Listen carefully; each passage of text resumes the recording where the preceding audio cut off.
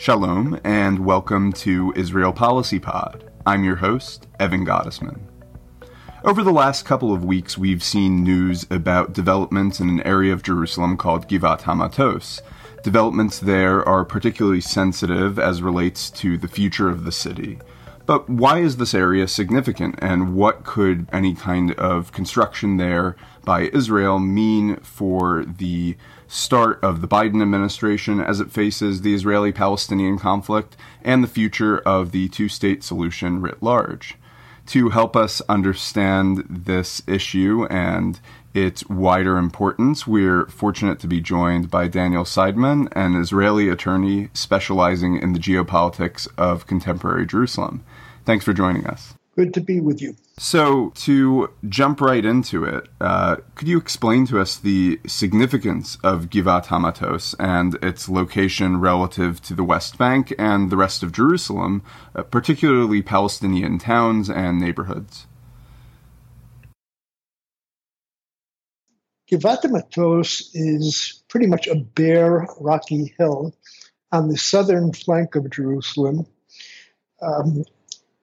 in an area that was under Jordanian control between 1949 and 1967, and it is consequently part of East Jerusalem.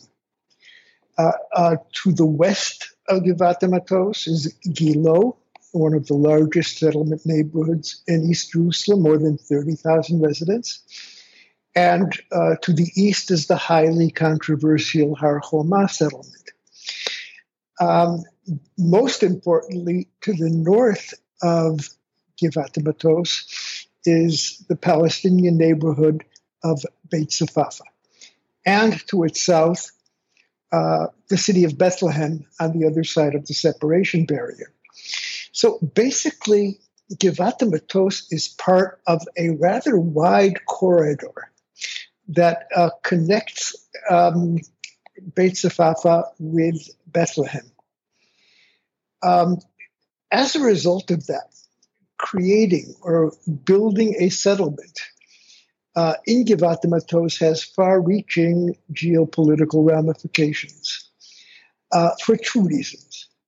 Number one, for the first time, it will surround a Palestinian neighborhood completely by Israeli construction. Today, it's still possible to implement the Clinton parameters in Jerusalem, whereby Palestinian neighborhoods will be Palestine and Israeli neighborhoods will be Israel. After the construction of Givat Hamatos, that will no longer be possible.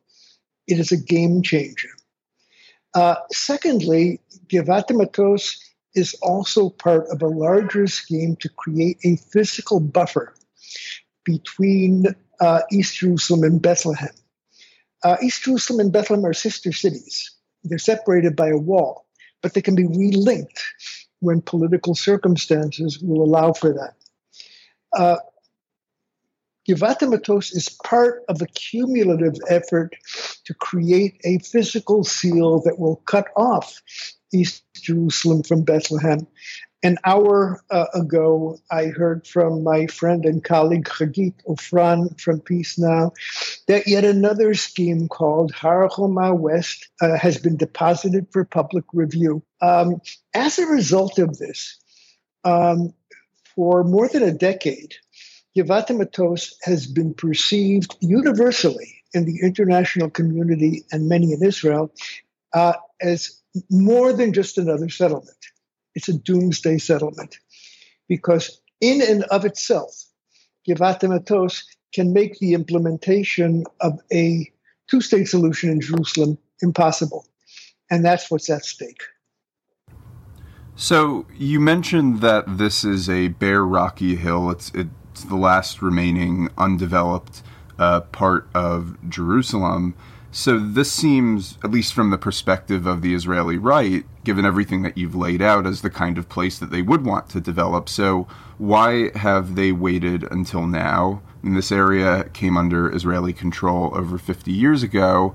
And what sorts of plans, if any, were advanced for Givat Hamatos previously? why did Israel revisit this area over the past year?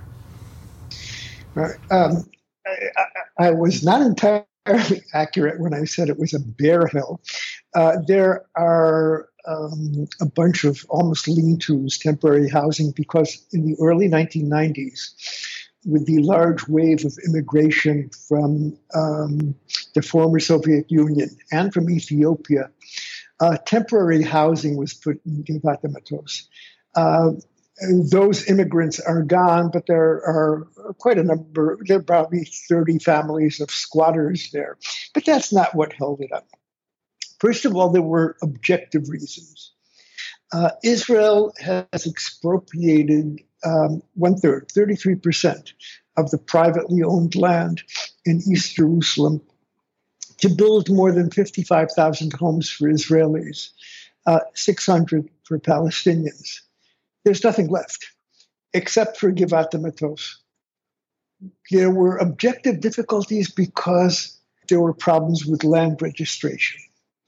The ownership was not clear. It was difficult turning this into an area that could be rationally planned. There were large areas, there still are, of Givat Hamatos that are owned by various churches, including the Latin Custodia and the Greek Orthodox.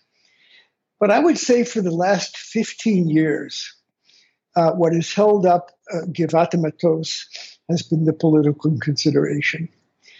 I have, in all of my years dealing with this, never seen the international community act in concert to oppose a plan as much as Givat Hamatos, because they see this, as I mentioned, as a doomsday settlement.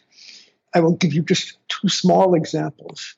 On October 1st, 2012, at 2:15 in the afternoon, Netanyahu's government approved the plan for Givat Hamatos, and 4 hours later, he walked into the Oval Office.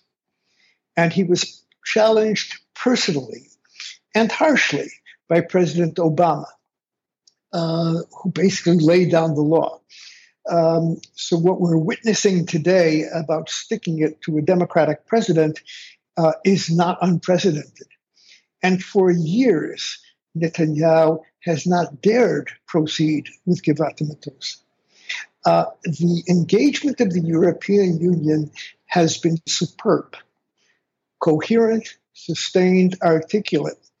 A day before the finalization of Givat Hamatos, and a few weeks before that, 17 member states of the EU jointly challenged Israel in a démarche over this. Netanyahu is a great tactician, and he decided that the price for proceeding with Givat Hamatos was too high until now. And he stands behind the timing of the approval of Givat Hamatos. He chose the timing. He did it with malice aforethought. It was done intentionally hours and a couple of days before the Biden inauguration. You mentioned the idea of Netanyahu and the Israeli government trying to stick it to a new Democratic president, but there was an announcement that was issued last year, and it came a couple of weeks after our previous Republican president, Donald Trump, announced his administration's new vision for peace, what they called peace to prosperity. And that, of course, had this expansive vision of Israeli annexation of large parts of the West Bank and overriding Israeli control over the territories, including in Jerusalem. So what is the relationship, if any, between Givat Hamatos and the Trump administration's vision for the future of Jerusalem? I think what we're watching, what we're witnessing, is a continuum. And the continuum does not begin with the Trump plan. It is, the Trump plan is part of it. Having observed Netanyahu for close to 30 years now, It is clear that over the last decade, since he assumed office again in 2009, he has been pursuing a policy of creating a unilateral border between Israel and so-called Palestine that would make any reasonable interpretation of a Palestinian state impossible. It was not the Euro annexation, it was de facto annexation. His de facto annexation has been going on for years, and that de facto annexation basically declares Israel is the sole sovereign in Jerusalem. The Palestinians have no national rights and no equities in the city. If you want to read in words what Netanyahu's strategy has been, read the Trump plan. The Trump plan consigns or grants Israel exclusive control over Jerusalem, east and west. But it goes deeper than that. It entails the denationalization of the Palestinians in East Jerusalem. There's one national collective in Jerusalem, according to Trump, and according to Netanyahu, one collective. It's Israeli. Palestinians have been imbued with a diminished humanity. It requires the fragmentation of the West Bank, particularly in Jerusalem and around Jerusalem. And finally, it entails the marginalization of the Muslim equities in the city. The Trump plan is not going to be implemented formally, but Netanyahu is still pursuing it. Because the Trump plan and the recognition and the move of the embassy all had the goal of taking Jerusalem off the table. Netanyahu is pursuing a policy on the ground that will make sure that Jerusalem is indeed off the table. The question of the timing still remains. Why has he done this? Why did he approve the tenders of Givat Matos 5 hours before the inauguration of President Biden? He's already had a major altercation with Biden in 2010 over settlements. He had a major altercation with President Obama. To be honest with you, I'm a bit baffled by that. So what do you think it says about Netanyahu and the Israeli government's attitudes toward the Biden administration? For years, Netanyahu has been the Republican prime minister from Israel. He doesn't do Democrats. But one would assume Netanyahu has all sorts of Trumpian characteristics, but he's far more sophisticated and far more intelligent than Trump. He is obviously pursuing a policy of in your face. Why he's doing that baffles me for the following reason. He is going to clash with the president over Iran. He's going to need an open door, somebody willing to listen at least. He's going to need some goodwill. And what has been done by Netanyahu over the past several days indicates an element of antagonism towards the administration, expending precious political capital.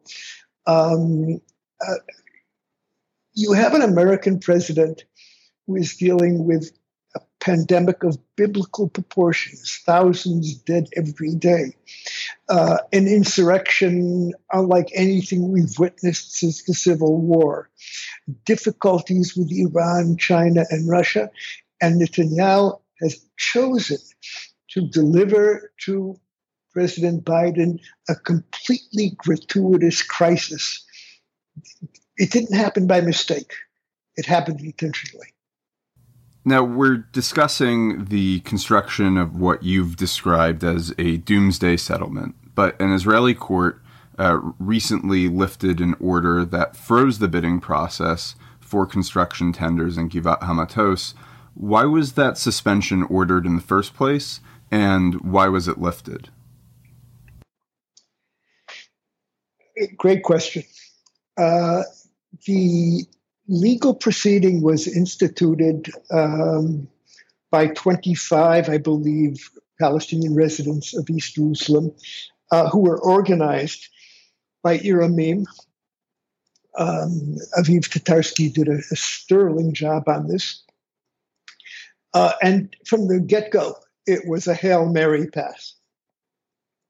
What Aviv discovered was that in the terms of the tender, a large number of the residential units that will be built will only be open to those who have recognized eligibility for state-subsidized housing, which is in principle fine, except in order to receive that eligibility, you have to be a citizen of Israel. 345,000 out of the 350,000 Palestinians in East Jerusalem aren't citizens and won't be able to compete. And that was the cause for the injunction. Illegal discrimination, ironically, at a time when the whole question of Israel and apartheid is looming large. 2 days after the injunction was granted, the state filed what are called a frantic, super urgent motion to cancel the injunction. The judge rejected it. I was surprised they got the injunction. I was surprised that the judge gave the injunction. I think it was the correct decision. 2 days later, the judge reversed her opinion. There was no request for her to do so. There was no external event. I love our court system. I've been appearing for 35 years before the Israeli courts, but I find this very disturbing. I see this as a possible indication that the judge was in some way led to believe that this is extremely important to Netanyahu and his government, and the judgment was reversed. But once again, from the beginning, the legality of this was not the major issue. The legality under international law certainly is, and the political wisdom of this is. And this sequence of events is what brought us up to the moment of Netanyahu providing his approval for the construction tenders right before the inauguration of President Biden. That's correct. The decision was made, I believe, on November 12th, which means after the election. There were endless numbers of ways that Netanyahu could make this go away without paying a political price, without leaving fingerprints, through intermediaries.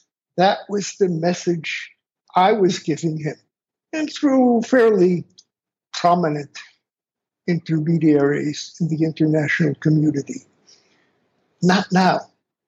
The best thing that you can do for Israel and President Biden, make Givat Hamatos go away. Not only did he not take advantage of those opportunities, he fast-tracked it. He intervened in order to make sure it happened before the inauguration. Looking ahead, what steps remain in the process before there's actually building in Givat Hamatos? Can construction still be halted? Regrettably, I think it can't be stopped. Let me explain why. Until tenders are awarded, until building contractors and developers become engaged, Israel and the government of Israel could at any time say, I changed my mind. I'm not going to build Givat Hamatos. Once tenders are awarded and contracts are signed, third-party rights are involved. And that means that the government will have to cancel valid contracts with developers who have expended considerable sums of money. It is so far-fetched, I believe it's virtually impossible. There's one precedent in the West Bank in 1994, I believe, when Rabin canceled awarded contracts, but that was the West Bank. And different situation that exists in East Jerusalem. As a result of that, the Rubicon was crossed on January 20th, 2021, hours before the inauguration. That is when the construction of Givat Hamatos became virtually unstoppable. I continue to look for cracks and look for ways of stopping this for the simple reason that I believe that, as Tamir Pardo, the former head of our Mossad, said, the greatest existential threat to Israel in this generation is perpetual occupation, and occupation ends in one way, it ends in a border. And Givat Hamatos will make the creation of that border inordinately more difficult, if not impossible. So Givat Hamatos is not only political folly, it's not only picking a gratuitous fight with the President of the United States. It is inflicting strategic damage on Israel's most vital interests. So this is clearly a very important issue and one that we are going to be watching with great attention. And we'll also have to see how, if at all, the Biden administration responds to this. Danny, thank you for joining us and for sharing your insights on this important topic. My pleasure, and keep up your wonderful good work. You're doing great. Thank you.